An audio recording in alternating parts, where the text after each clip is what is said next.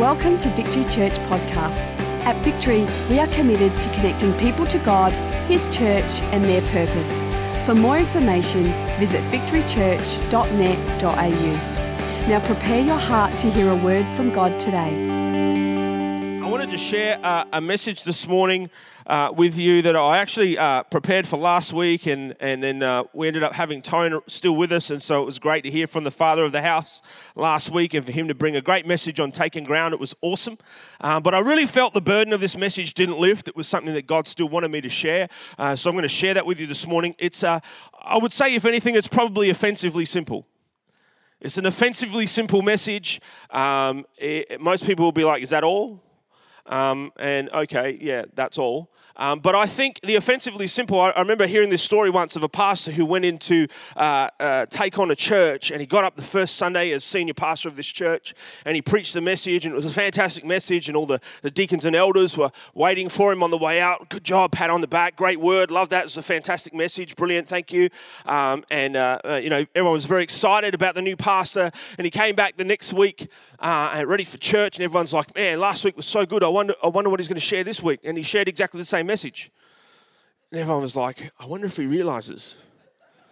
I don't know if he realizes he shared that message last week, and everyone was like, not quite as enthusiastic, but still, yeah, well done. It was good, but there was kind of that weird confusion look on the face. Third week, same thing again. And by this time, a couple of the more bold, uppity ones are starting to get a little bit like, doesn't he know what he's doing? Seriously, who is this guy? Fourth week does the same thing again, and they decide to call an emergency meeting. And so they all gather with the senior pastor, and they say, look, we don't know whether you've got some early onset, some kind of brain situation going on, or just a really bad memory, or what the heck's happening here. But do you realize that you've preached the same message 4 weeks in a row?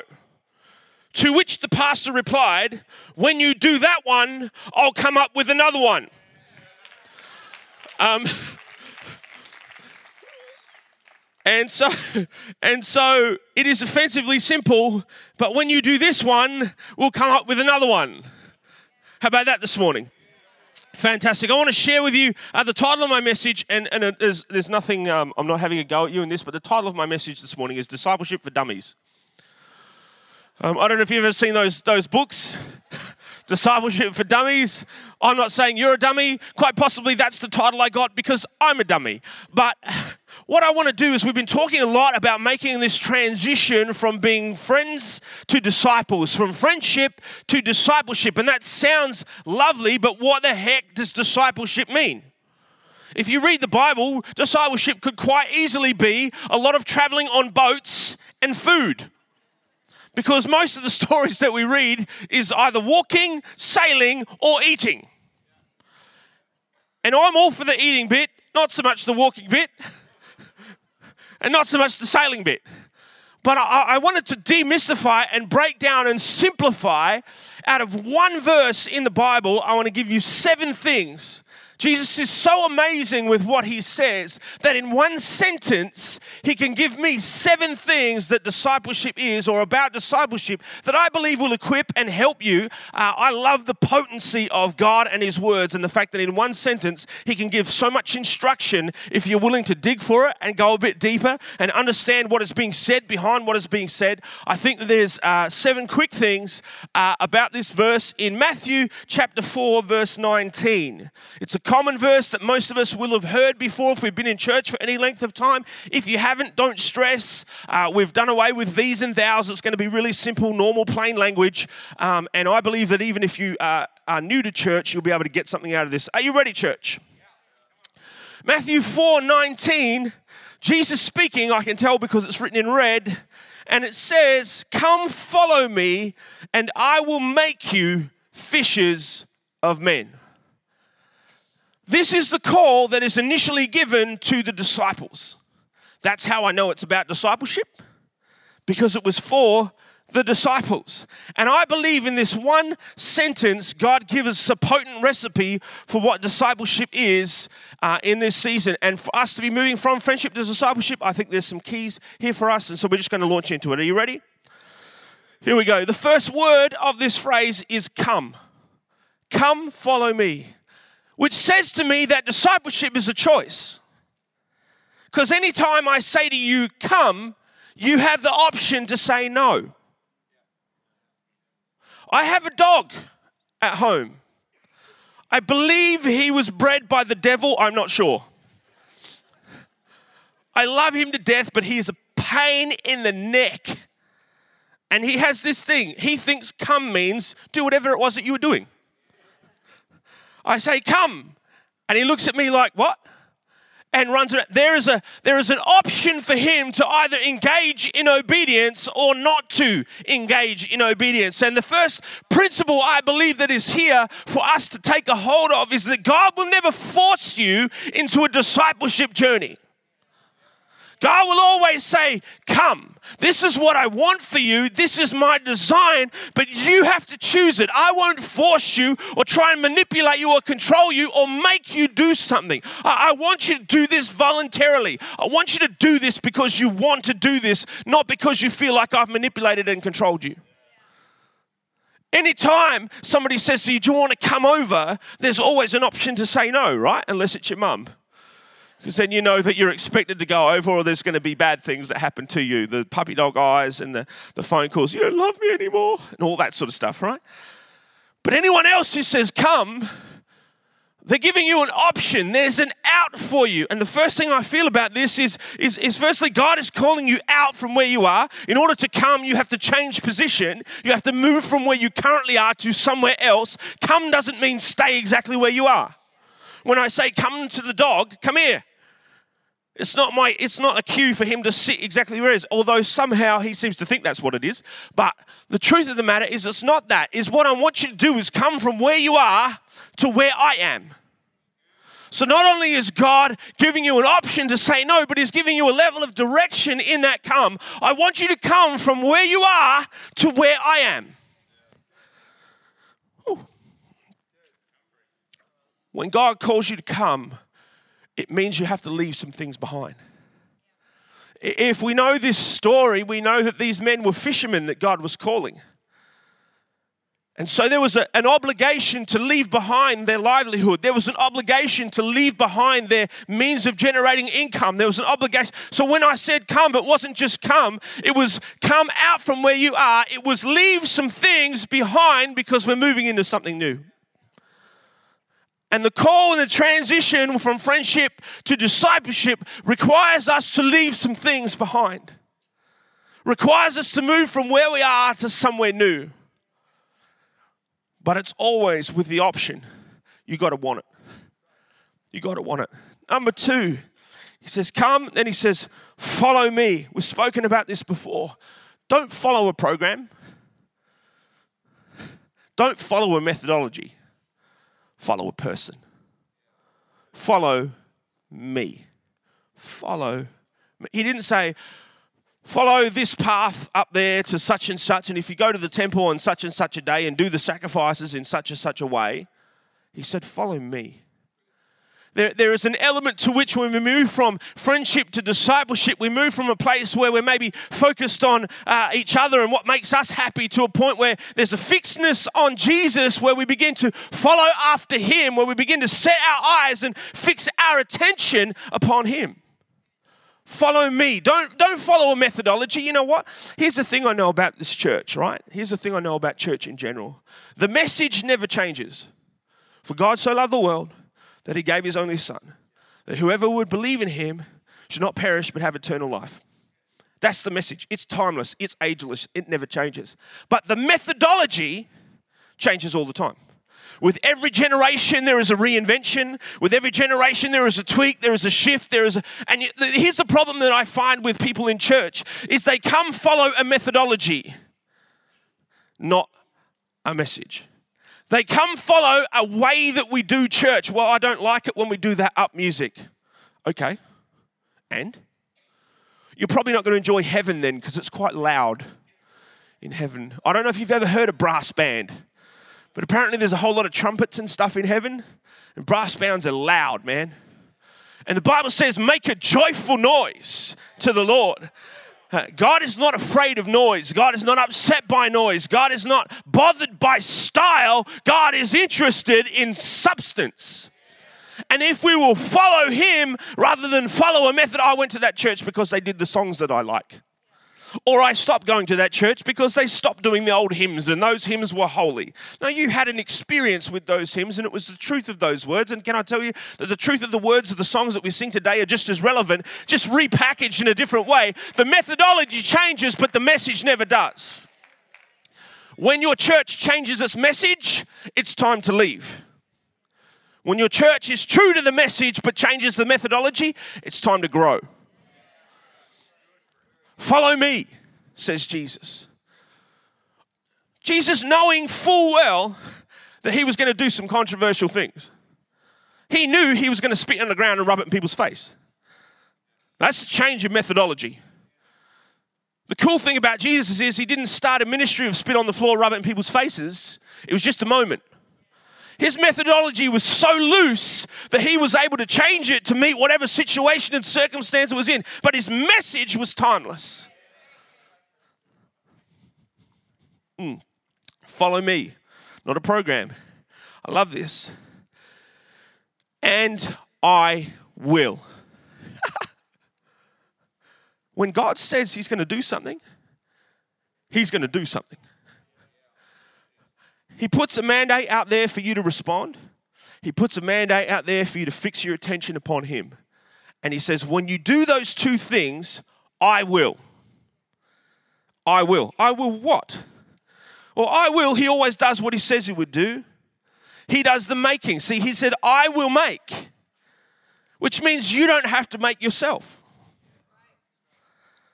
He will do the making and the shaping of your life. He will, can I relieve you of a burden? You don't have to make yourself a disciple.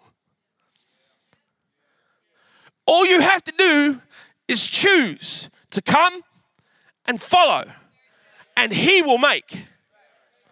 That relieves a great deal of burden from your life because we feel like we have to perform at a certain level to become a certain thing and achieve. Like, oh God, I wasn't holy enough this week, and I didn't pray for that. I should have, and I prayed for that person. They didn't get out of the wheelchair, and it's really awkward, because we feel like we have to make ourselves into something.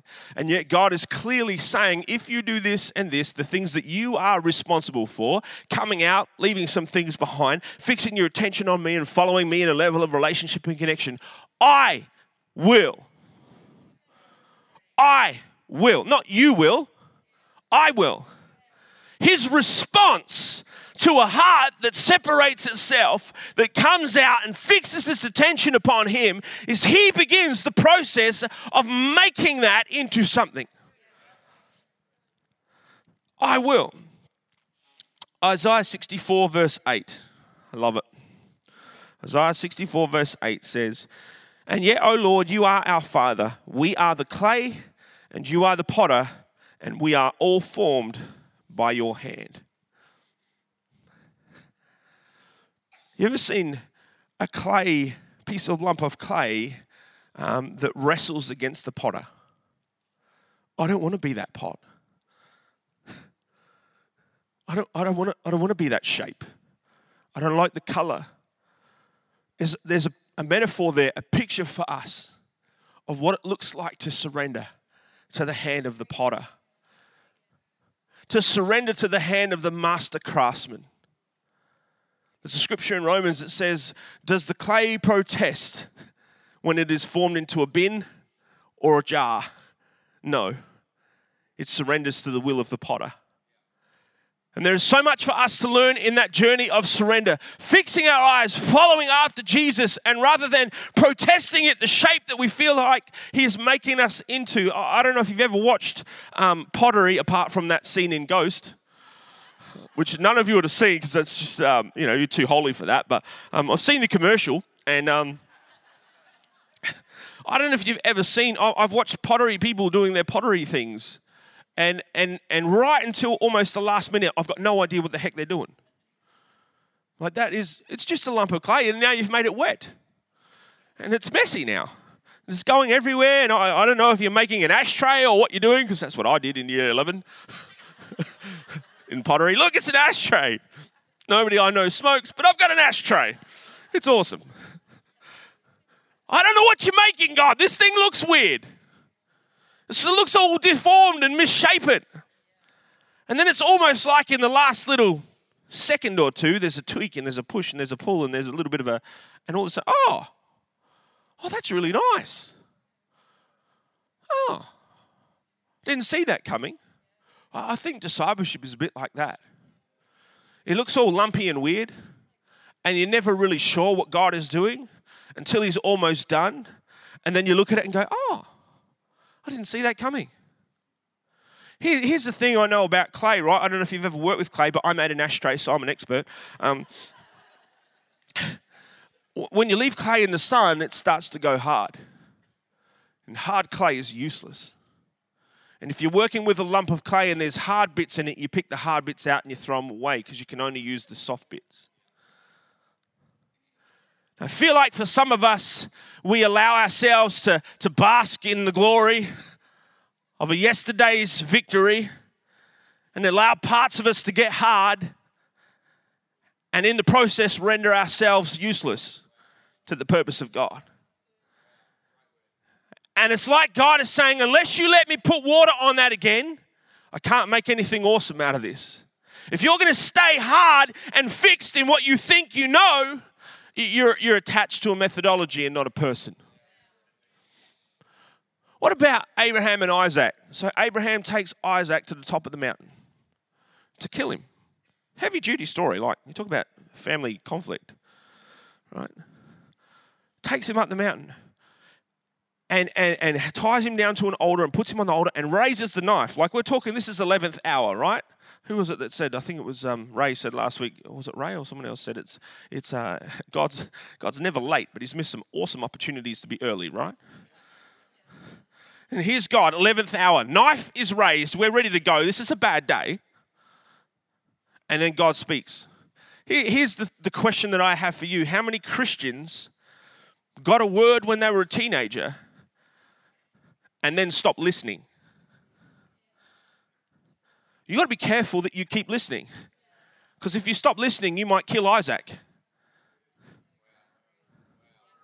You might kill your own promise because you're so fixed on what God said yesterday. Lazy people fix their eyes on what God said yesterday. Because it means I don't have to go out and find out what he says today. I'm just hanging on to yesterday. And you find yourself at the top of the mountain. If you're not listening anymore, you end up killing the thing that is the promise. You've got to keep your ears open. You've got to keep listening. God is still speaking. That's why we follow a man and not a methodology. Your job as a disciple, out of this verse, your job, and I will, your job is the daily surrender. You're not the construction supervisor. If we had a church, and I'm speaking of me, if I was the church, this is the wrestle for every Christian. God, I surrender. I feel like I'm the project supervisor, and I have to come to the realization that I'm not. He doesn't need my help to supervise the construction of my life. What he needs is my surrender. God, you said you will. So if you will, I don't have to worry about it. So I'm just going to rest and let you do what you got to do. I'm going to stop resisting. I'm going to stop fighting because you said, and I will. And I believe that the promises of God are yes and amen. I believe that you're the potter and I'm the clay. And so even when I don't understand and it looks like a really weird looking ashtray, I'm just going to surrender, knowing that you're the master potter. And if you want me to carry rubbish, I'll carry rubbish. If you want me to be a pretty bowl that sits on a table, I'll do that. Whatever it looks like, God, I surrender. And I will. Make. I love make. See, nobody makes something for no reason, right? Everybody makes something with a purpose. And I will make. Make speaks of design. I will make. When I play with Lego, with my kids, of course, I don't just make stupid shapes. I'm like, I'm going to make a motorbike. Oh, I'm going to make a car. There's a design. There's an element of deliberateness with which we go about things when it's a make. God didn't say, I will just let happen whatever happens. God said, I will make. In other words, I have a design, a purpose in mind. I have something for you to do. For we are his workmanship, created for purpose, good works in Christ. There is something that he is making you into. It requires a level of deliberateness. It is not by accident. I don't know what you've been through, but here's what I do know. If you'll surrender to the purpose of God, he's got something he wants to make you into. It is not by accident. It is not like, well, let's just throw it on the wheel and see what happens. He's like, let's throw it on the wheel. I got a jar to make. He knows exactly from the beginning of time, he knew exactly what you were called to do and called to be. And if you will surrender, he will make. Nobody makes something for nothing. It speaks to his grand design and purpose. The fifth thing out of this is, I will make what? I will make you. There's a personal process that we're in here. You know what? If Christians stop worrying about what everybody else is doing and worried about themselves, am I surrendered to God? Rather than, well, I don't know if that's very biblical or scriptural, or, well, that's a bad attitude. That person did that to me and that person did. Stop worrying about what everybody else is doing. God is doing a work in you, and it's personal, and everything that is happening to you is happening for a reason. Everything that God is trying to teach you is wrapped up in that thing. And if you would stop for a minute looking at everybody else and what they could and should and would be doing better, or this way or that way or more spiritual, God is interested in you. Newsflash, God is not speaking to you about what he's doing in somebody else's life. God is addressing you on what he's doing in your life. That is the process of discipleship. I will make you. No, I will let you know what I'm doing with all the people around you so that you can go and give them helpful tips and advice. That is not what the verse says. God never, Jesus, if you look at his journey, he never went to Andrew and said, hey, Andrew, can you just go tell Peter? That is not the biblical pattern. The biblical pattern is, I will make you. This is a conversation between you and me. Stop worrying about what everyone else is doing. You do you. Because here's the thing, when you've got your eyes fixed on somebody else, you don't have your eyes fixed on him. Unless you've got some kind of weird disorder thing with your eyes, I don't know. But that's just weird, right?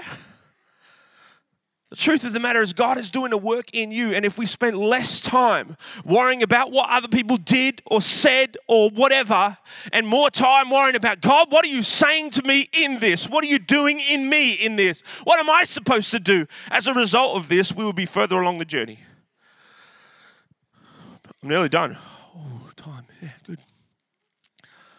I will make you. Number 6, fishers. Here's the thing. There's parts of the world where there are flying fish, right? And if you go out at night and you have some level of light, quite often the fish will be drawn to the light and they will jump out of the water. And if you're in a boat, they might even land in your boat. That's amazing. But it's not great fishing technique if you want to catch volume. There is a technique to fishing for people. I will make you fishers of men. What is God saying? I want to give you tools that will equip you for the thing that I've called you to do. You need to know what bait to use for what fish. You need to know what line, what weight of line, what rod, where are the best spots to go and catch certain types of fish, where to go to catch a squid. They were professional fishermen. They understood this. You need to know when to throw your nets down and where. You need to know how to clean the nets and there's technique, there's things involved. It's not just, I'm just going to see how we go there. And God said, I want to instruct you. I want to give you methodology that comes out of your following. So it's not that we don't have methodology, it's just the and the order, right? I want to give you a methodology that you can marry to your focus on me that will cause you to be effective in the thing that I've called you to do. I'm talking to fishermen and I'm saying to fishermen, I want to teach you how to fish. What am I saying? There's something about the deliberateness with which you go about your day-to-day that I want to transfer across into your call. There's something about what you do in your Monday church that needs to be affected by what you do in your Sunday church. I will make you fishers. There's a method, there's an art. There are things you need to know. You know what that does? That keeps you humble. If there's things you need to know, newsflash, you don't know everything. How awesome is that? Release yourself from the tension. You don't know everything. I don't care how good you are. Tone's amazing, and he's been such a blessing to my life. One of the greatest blessings he's been to my life is by just reassuring me that leaders don't know everything, and that they get it wrong sometimes, and that if they're big and they're secure enough, they apologize, they fix it, and they move on. Oh, so I mean, it's okay if I make a mistake. That's amazing. Oh, that's such a relief. Oh, here was me trying to be perfect and just failing every day. And now I know that it's okay to make a mistake and to pick myself up and dust myself off and grow myself and learn from it and try not to do that again and embrace. Because God is teaching me how to be a fisher, which means there's things that I don't know yet. There's things that he still has to teach me. God is a teacher, right? He's going to teach you how to fish. He's going to make you a fish. That's what he's doing here. That should keep us humble. Because for me, the journey of discipleship, more than anything, if we're going to be in daily surrender, it comes out of a humility. And say, God, I need you more. I need more of you. I need to know what it is. I don't have all the answers, man. I've done some good things and I've seen some good things, but every day I want to reinvent. I want to go back and say, God, I don't know anything. Help me out here because I want to fish. And the last point is I'm done. Wow, that's a miracle. Is I'll make you fishers of men. There is a very specific target in mind. Discipleship is not about you. Discipleship is about you getting you to the place where you are so that people around you are affected by how you do what you do. Not that you worry and focus about them, because the methodology that you've learned about fishing for men is about what you need to do, not about what they need to do. And in the process of that, you become effective. People want to, I don't know if you know this, but people want to be around people who are secure in themselves. People like being around people who are confident and not insecure, who don't have anything to prove, who are not trying to shove something down your throat, but have a humility where they stand before God and realize they don't know everything and that they're on a journey. And yet their eyes and attention is fixed on Jesus. You know, if you live that kind of life, you will affect and infect your world like you wouldn't believe. That's my message on Discipleship for Dummies. Just 7 keys out of one verse. It's amazing how deep it runs. One verse. Come, follow me, and I will make you fishers of men. Come, follow me, and I will make you fishers of men. Thank you for taking the time to listen. If you have any questions, please email us at admin@victorychurch.net.au.